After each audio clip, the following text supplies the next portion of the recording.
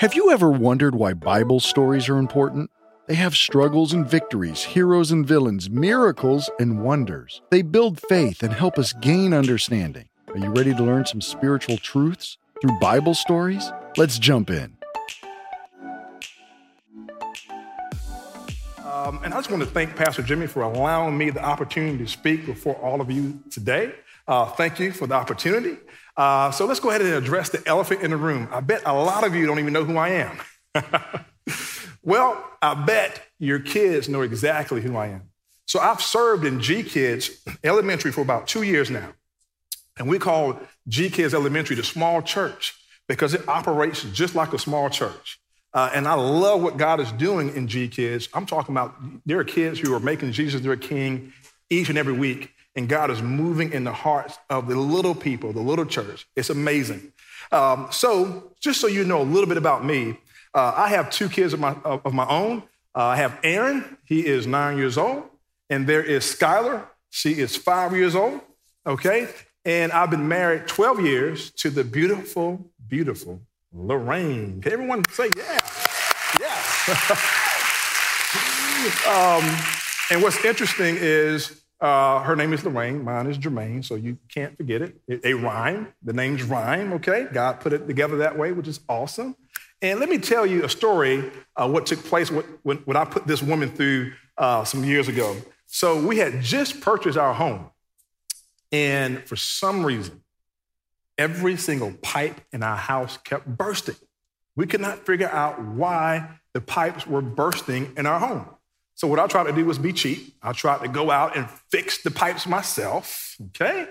And every time I would fix the pipe on this side of the house, the pipe on this side of the house would burst. And every time I would try to fix the pipe on this side of the house, the pipe on this side of the house kept bursting. And this happened for 2 weeks straight. And I'm like, what in the world is going on? Is there a demon underneath the house here? What in the world? It was just like super frustrating. So here's what I figured out really quick. 3 things that you just don't mix, okay? You don't be cheap with no pipes and a wife that can't shower. You just don't do that, okay? You don't mix that at all, okay? And I figured out the hard way, so let me just spare you the pain. Don't do that. So what we figured out, though, is what we needed was a small metal device called a pressure relief valve. And this pressure relief valve was able to keep the pressure from bursting our pipes. A small thing. And that is also true, though, of our lives. It's always the smallest things that can keep the pressure from bursting in our lives, right? So today, I want to talk to you about a story of pressure, okay? And we're going to talk about pressure today in our culture. The truth is, we live in a high-pressurized world that is constantly applying pressure to us. It's constantly applying pressure for us to kind of go against the ways of God. And some of you today may feel that pressure. It's like constant. Almost every day is a pressure. I mean, there's so much pressure to be liked, pressure to look a certain way, pressure to act a certain way. I mean, pressure to meet certain deadlines that you should have met last year. You could be pressured by a boss to meet unrealistic expectations. If you're a single person, maybe you've experienced the pressure to not be lonely and you need to find someone to date, or you need to go ahead and marry someone. Or you could be a teenager today and you're under the peer pressure in your school. Pressure to look like this, act like this, or whatever it may be. But the point is, all of us face the pressure of the culture. So the big question for us today is, how can we stay steady in our relationship with God in a high-pressure culture?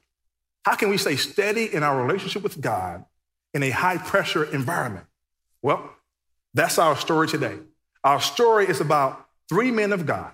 You may be familiar with these guys, okay? Shadrach, Meshach, and everyone say it with me, Abednego. No. Did you say Abednego? Okay, you got it wrong. It's not Abednego. Well, so let's go ahead and figure out what is his name. Okay, what is this man's name? Is it Abednego? Is it Abednego? Is it Abednego? Or like me, if you thought his name was a billy goat like me, then that's what it is, right? Well, what is his name? Okay, so it's not the first one. It's not Abednego. It's not the second one. It's not Abednego. Actually, it's the third one, Abednego. Okay? So if you got the third one correct, let's give yourself a hand.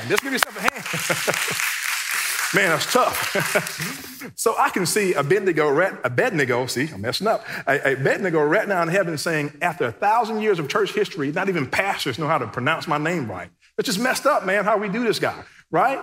Well, it's funny because I can relate to Abednego because before I joined GraceLife staff 2 months ago, I used to work at the hospital.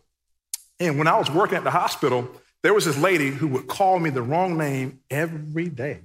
She would call me Jerry. Every day that I saw her, she would call me Jerry, Jerry, Jerry. I'm like, my name is not Jerry. And she did this for 18 years. And it wasn't until 2 months. So it wasn't until 2 months ago where she heard I was leaving. She said, Jerry, oh my gosh, you leaving? Where are you going? And she kept talking. I can tell you everything about the lady except for her name too. I didn't know her name either. So we were talking, and and she looked at my badge. She said, your name is not Jerry. And I looked at her badge, and I said, your name is not Susan. So that's how it works sometimes. Listen, that's how it is. That's how it is sometimes, right? We just don't know people's names, but we know everything about the person. So when we talk about names with Shadrach, Meshach, and Abednego, these were not their real names. Well, it was not their real birth name, should I say. Shadrach, his birth name was actually Hebrew, which is Hananiah, which means God is gracious. Meshach, his birth name was Michel, which is Hebrew, which means who is what God is. Abednego, his birth name was Azariah, which also means God has helped. See, their birth names were changed by a king named Nebuchadnezzar. Now, some of you may remember this in school. You may have heard of the Babylonian Empire, okay? Actually, one of the greatest empires known to man. But don't worry, I don't want to torture you here today with a history story, but the Babylonians were led by a king named Nebuchadnezzar. And the Babylonians and Nebuchadnezzar invaded many different countries and took many people of God as captives, and they forced them to live in a place called Babylon. And all these three men, when they were captured as teenagers, okay? So think about that for a second. Here it is, teenagers are being captured to work in another culture, in another environment. They had to learn the Babylonian language. They had to go to Babylonian schools, and they were given Babylonian names. See, Babylon was a massive city. It was actually a pagan city, a wicked city.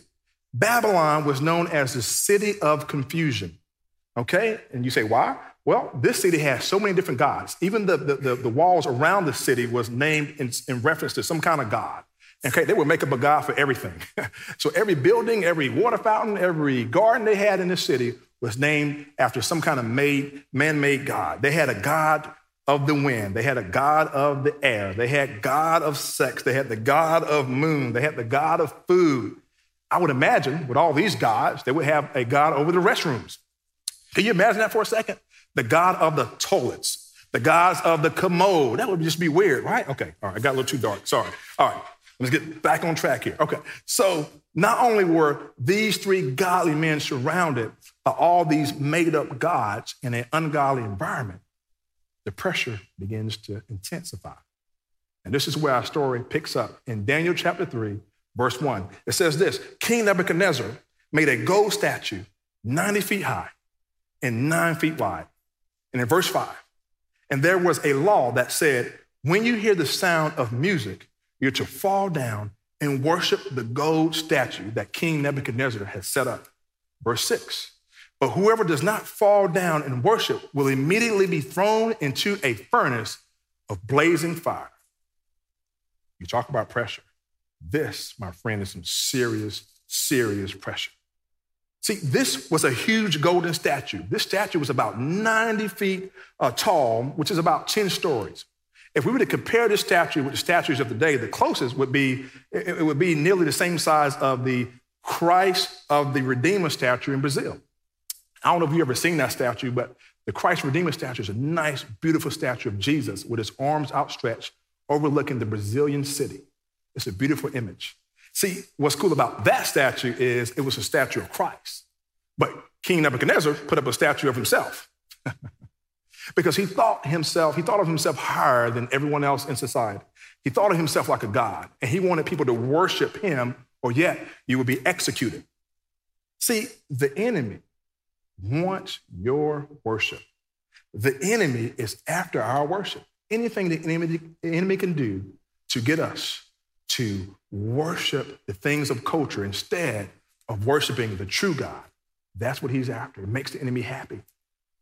And that's the pressure for us today. Listen, there's so much things in life that are trying to get our worship, that are trying to get our hearts, that are trying to get our focus and trying to get all our attention on it instead of our attention on the God of the Bible. And to be honest, pressure will reveal our true character and what we worship the most. Let me say it again. Pressure will reveal our true character and what we worship the most. Pressure in life is a test to see ultimately who has your worship. Look at verse 7. Verse 7 says this. Therefore, when all the people heard the sound of music, people of every nation and language fell down and worshiped the gold statue that King Nebuchadnezzar had set up. All that is except for 3 brave men. Don't you love stories of bravery? Against all the odds, you got people who just stand, listen, no matter what comes, I'm standing. Well, these guys were standing, man. I love that. I love bravery. These guys, Shadrach, Meshach, and Abednego, was standing. When everyone else was bowing down, they didn't bow. When everyone else was giving into the pressure to worship made-up gods, they didn't give into the pressure. They continued to worship the true God in spite of what the culture was trying to force them to do. And see, and that is true of us today. As people of God, we have to take a stand for what we believe, even if we're the only ones standing. Even if you're the only one standing. Look at verse 8. Verse 8 says this. So some Chaldeans took this occasion to come forth and maliciously accuse the Jews. And these guys in verse 12 said, there are some Jews you have appointed to manage the province of Babylon, Shadrach, Meshach, and Abednego. These men have ignored you. The king, they do not serve your gods or worship the gold statue you have set up. See, not only were they in a high-pressure society and a high-pressure culture, see, they had enemies within the culture. They were people who were jealous that they took a stand. And they were enemies trying to catch them in something.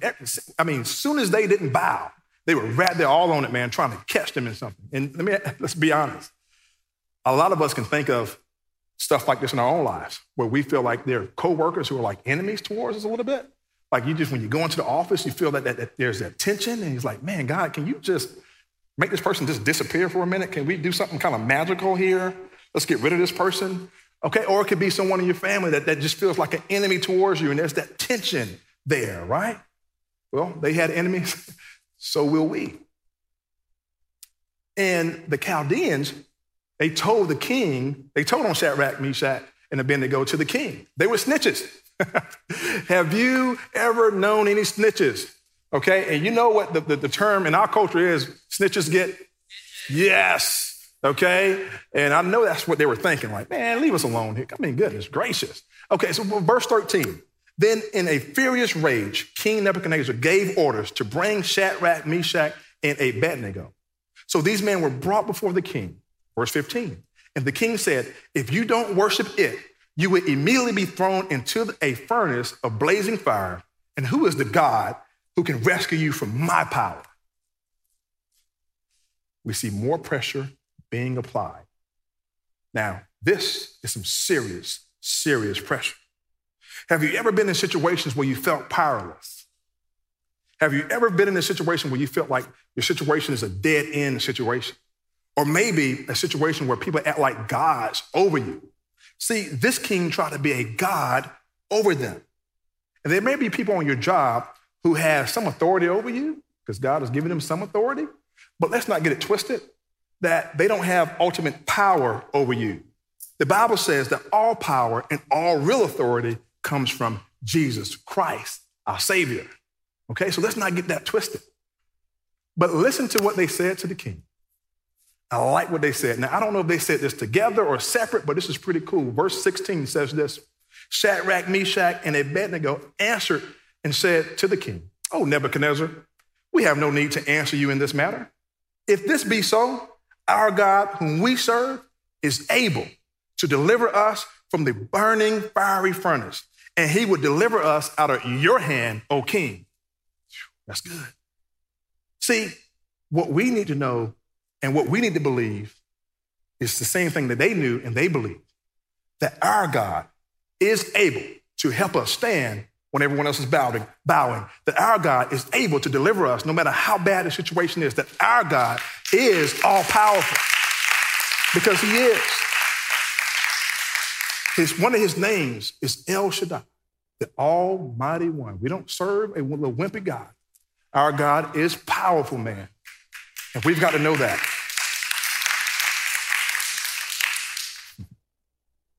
But what if this all-powerful God changes his mind? He says, no, I'm not going to deliver you out of this situation. I'm not going to deliver you on this one. Well, God can change his mind. Okay? What happens then? Well, let's see what the story says. Verse 18, it says this. They said, the three men of God, but even if he doesn't, we want to make it clear to you that we would never serve your gods or worship the golden statue you have set up. See, they were even if people. See, they trusted God even if. Okay, throw us in the fire, whatever. Even if, I'm still going to trust God. Okay, even if we burn up, I still trust God. Even if things get hotter, I'm still going to trust God. And we, it's good. And we, as people of God, we need to be even if people. So when things happen in life, okay, even if I mess up, okay, well, I still trust God. Even if situations go sour, I'm still going to trust God. Even if this doesn't work, I'm going to trust in the King because he is trustworthy. See, they were even if people, and they were clear on where they stood with God. Because they said, we're going to make it clear to you, O King. And same thing with us. We need to make it clear with the world on where we stand in our faith with God. You see, and they could do this because they were not trusting in what God can do for them or, okay, well, God can provide, so I'm going to trust you because you can do this. This wasn't a bargaining system. No, they simply trusted God for who he was because God is a trustworthy God, okay? And we need to trust God for who he is. Look at verse 19. Verse 19 says this. Then King Nebuchadnezzar was filled with rage, and the expression on his face changed towards Meshach, Shadrach, and Abednego. Then he gave orders to heat the furnace 7 times more hot than normal. More pressure being applied. The truth is, when we stand against the pressure of the culture and the pressure of the enemy, the hotter things will get for us. Let me say that one more time. The more we stand against the pressure of the culture and the enemy, the hotter things will get in our lives. Verse 22. So the fire was so hot, it killed the guards as they walked closer to the furnace. So they were tied up, thrown into the fire, and all 3 men fell bound into the furnace of blazing fire. But verse 24. Then the king Nebuchadnezzar jumped up in alarm. He said, didn't we throw 3 men bound into the fire? Verse 25, he exclaimed, look, I see 4 men not tied, walking around in the fire, and the 4th looks like a son of the gods. That's beautiful. Man. So I don't know if you just heard that or not, but think about this for a second. Wait a minute. So they were bound, thrown into the fire, but in the fire, they didn't burn. In the fire, they were unbound, walking around with a 4th person in the fire. Let me say that one more time. What? So they were bound, thrown into the fire, but in the fire, they didn't burn, and they were unbound in the fire, walking around with the 4th person beside them. So this is a good time to ask a question. Well, who was the 4th person? Wait a minute, don't say anything else. Tell me who the 4th person was, please. Okay, I'm glad you asked. So the 4th person, some people believe, some scholars believe, rather, that this could have been an angel. Some other scholars believe that this could have been Jesus. But what we do know is that God was demonstrating his power to be with his people. And God has promised to be with you and me. God said that he would never leave us or forsake us. He loves his people. And I love what he says about this promise to us. Listen to Isaiah 43:2. It says this. This is what God says to us. I will be with you when you pass through the waters and when you pass through the rivers. They will not overwhelm you. You will not be scorched when you walk through the fire, and the flame will not burn you. That's good. See, sometimes God may not prevent the fires from happening in our lives. Sometimes he will take you through the fire, but he's always promised to be with you in the fire. See, verse 26, listen at verse 26. It says this, Nebuchadnezzar then approached the door of the furnace of blazing fire, and he called to Shadrach, Meshach, and Abednego, you servants of the Most High God, come out. See, the fires that God allows us to go through in life is not only for you, but it's for others to see God's power working through your circumstance. So here's what's true. Here's what's true, okay? A lot of us, we get to a place where we think, okay, why is this happening to me? Man, why? God, why are you sending me through this? Why is this pressure coming on me? Why am I going through this fire? Why, God? Why? We do that, right? Okay, I promised myself I wouldn't do that. I'm a bad actor, sorry.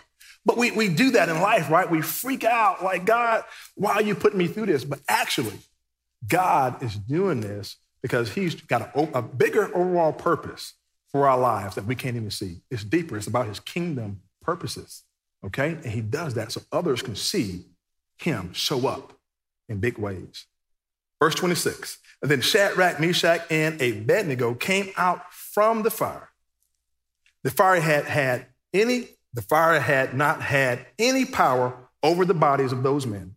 The hair of their heads was not singed, their cloaks were not harmed, and no smell of fire had come upon them.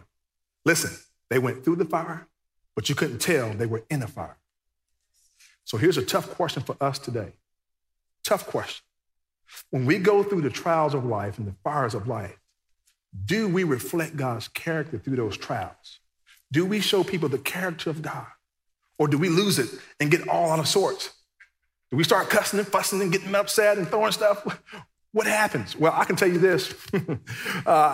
Sometimes I can't leave the parking lot and go to Sand Hills without getting frustrated. Have you seen the way people drive in Columbia? Like, what in the world? Okay, but guess what? That's no excuse, right? God wants people, his people, to have self-control, to be patient, to be loving. Okay, we do have to share the road with other people. It's not just your road. So anyway, God wants us in the fire to show people his power through our fiery circumstances. And why is this so important? Well, look at verse 28. Verse 28 says this, Nebuchadnezzar exclaimed, praise to the God of Shadrach, Meshach, and Abednego. He rescued his servants who trusted him. And I'll say this, guys, listen, there's no God like the God we serve. God proves himself over, and he don't have to, but he proves himself over and over and over and again because he is trustworthy. He can be trusted. When we go through the fires of life and the pressures of life, we want people to say of us, I want to go to your church. Okay, there's something different. Okay, how are you so cool under pressure? Why you never just blow up? I need to know, what the secret is. That is very attractive.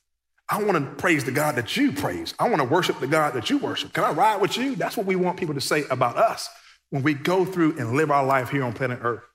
But look at verse 30. Our story ends in verse 30, and it says this. Then the king rewarded Shadrach, Meshach, and Abednego in the province of Babylon. So they got rewarded. Through all that, they got rewarded by the king. And this is true. Pressure comes before promotion. Pressure comes before promotion. Why? Because if they would have cowered and said, you know what, forget all this, I'm gonna bow so I can get my check and let me get up out of here. I ain't got time for this. I'm not getting burned. Forget that, man. Well, guess what? The last thing that God wants to promote is that kind of attitude. Like whatever we can do to kind of get around the pressure, whatever we can kind of do to get around the fire. No, man, listen, sometimes God wants us to go through that fire. And then he promotes us through that kind of pressure once we've proven that we can trust him. See, here's the point of the story. Most people think that this story is about not being burned. Well, that's part of it. Nobody wants to get burned. But actually, it's about trusting God. No matter what pressure comes, no matter what culture says, he wants us to trust him. And because they trusted God through the pressure of the fire, they didn't bow and they didn't burn. And I don't know what you're going through today. I don't know what you may be facing today, But I can say this with all full confidence in God, that you don't have to bow to the pressures of life, and ultimately you won't be burned by the fires of life because God is right there with you, walking through it with you. The Bible says that our God will not leave us. He's there, even though you may not feel like it. Well, God is not a feeling. Okay, sometimes it's going to feel like that, but rest assured, He's right there with you, no matter what you're going through. So there's two things that we can take away from this story today. Number one, they didn't bow. Everyone in here today would say, there's no way I would bow to a 90-foot statue. That's just ridiculous, man. That's so silly. That's a silly story. A matter of fact, all of us here today would say, I wouldn't bow to a 90-foot statue. All of us would say that. But the truth is, there are some things that we do bow to in culture. See, idols are not just 90-foot statues. Idols are anything we put in the place of God. In other words, anytime we choose anything contrary to God's word, we just make that thing an idol. And here's what's tricky. In today's culture, where there's so much pressure, there are so many things competing for the number one spot in your life. There's so many idols trying to take God's number one place in your life. And what's also tricky within that is that idols can be really good things. You know, money is good, but we can make money a God. Our careers are good, but we can make career a God. So we think, for some reason, whatever we put first, that thing that we're pursuing, that thing that we put first before God, we think there's some reason that that thing is going to give us life. We think that that thing, if I can just have that, man, if I can just have that little thing in my life, it'd make my life so much better. But the truth of it is, if it's not God, it's lifeless. It's not going to give you life. That's the tricky thing about idols. Psalms 115, 4-8 says this about idols. Their idols are merely things of silver and gold, shaped by human hands. They have mouths but cannot speak. They have eyes but cannot see. They have ears but cannot hear. They have noses but cannot smell. They have hands but cannot feel. They have feet but cannot walk. And they have throats that cannot even utter and make a sound. And really important verse in that verse is verse 8, which says this: and those who make idols are just like them, as are all who trust in them. See, the truth is, we become like the idols we trust the most. So what is it that you're trusting in life the most? What is most of your trust in? Is it in your career? Is it in your family? It can be a number of things. But what is it that you're really trusting the most with all your heart? But the Bible says whatever that thing is, if it's not God, you're going to make that thing change your life to conform to that thing. Those who trust in idols become like them. So who are you trusting today? And we're going to have to make a choice during our life, our entire life on planet Earth. Will we bow down to the idols, or will we bow down to the one and true God? And we will have to make that choice every day for the rest of our lives. So let's help us today. How can we identify the idols in our lives? Because I really truly believe that everyone has secret idols that they're dealing with, certain things that have kind of crept in to the number one spot in your life. Every single body in here. So how can we identify those idols? Well, ask yourself one question. What is your life centered around? What is your life centered around? What is it that you're truly pursuing in life? What is it that you're going for in life with all your heart, with all your being? Because it's that thing that you are pursuing that becomes an idol. And guess what? God wants us to understand what the idols are in our lives so he can just destroy them things, man. So God can help you get rid of those idols. But ask God to reveal those secret idols of the heart. And our last point today is this: they didn't burn. See, God already knew they wouldn't burn up. God already knew that they would live. But what God was trying to help them see is that you need to trust me. And sometimes what we like to do is run away from high pressure situations, you and I. We don't like the fires. We don't like going through the fire. We can just kind of escape and not go through that. But here's the thing. God sometimes wants us to go through the fire so he can burn away the things that keep us bound. God wants to set us free. So let me say this to you. Go through the fire. Let God burn away the things that you can't see that has you bound. Because he wants to set you free of what you can't see. And this is called God's refining process. God is refining us. 1 Peter 1:7 says this, so that the tested genuineness of your faith, more precious than gold that perishes, though it is tested by fire, may be found to result in praise, in glory, in honor at the revelation of Jesus Christ. See, it is that God is refining us. So let the fire refine you. Trust God through the fire. Trust God through the pressures of life. Because as I said earlier about that pressure relief valve, God is that pressure relief valve in our lives. He can stop the pressure from bursting in our lives. So here's a simple question. Will you trust him today? Will you take steps to trust the most trustworthy God? But he's here and he wants you to trust him. Can I pray for us? Let's pray. God, thank you for what you're doing in your people. Father, only you know where we are today, and that's good enough, because we want to only be concerned about what you think of us, how you feel about us. And Father, we really want to love you. We really want to honor you. We really want to do what you've called us to do. Father, we just want to make you happy. We want you to smile down on us, Lord, from heaven and say, you know, I'm well pleased with you. So help us live a life that's pleasing. Help us live a life, Lord, that's life-giving. Help us not let us be our own centerpiece of the movie. No, this is your movie, Lord, and we're just thankful that we get to be a part of it. So we just want to say thank you for that. In Jesus' name, amen. Now, I want to pray for another group of people today. If you've never made Jesus your king, well, guess what? That's the best decision you can ever make. And today you have an opportunity to make Jesus your king. If you would like to do this today, you can say a simple prayer like this. Say something like this to yourself and God. Say, God, thank you for sending Jesus to die for my sin.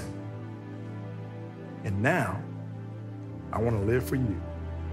If you just said that prayer, the Bible says the angels in heaven are singing a song over you. And the Bible says now you are a child of God. So let's do a favor for all of us, for those who made Jesus their king. Can we celebrate with those people?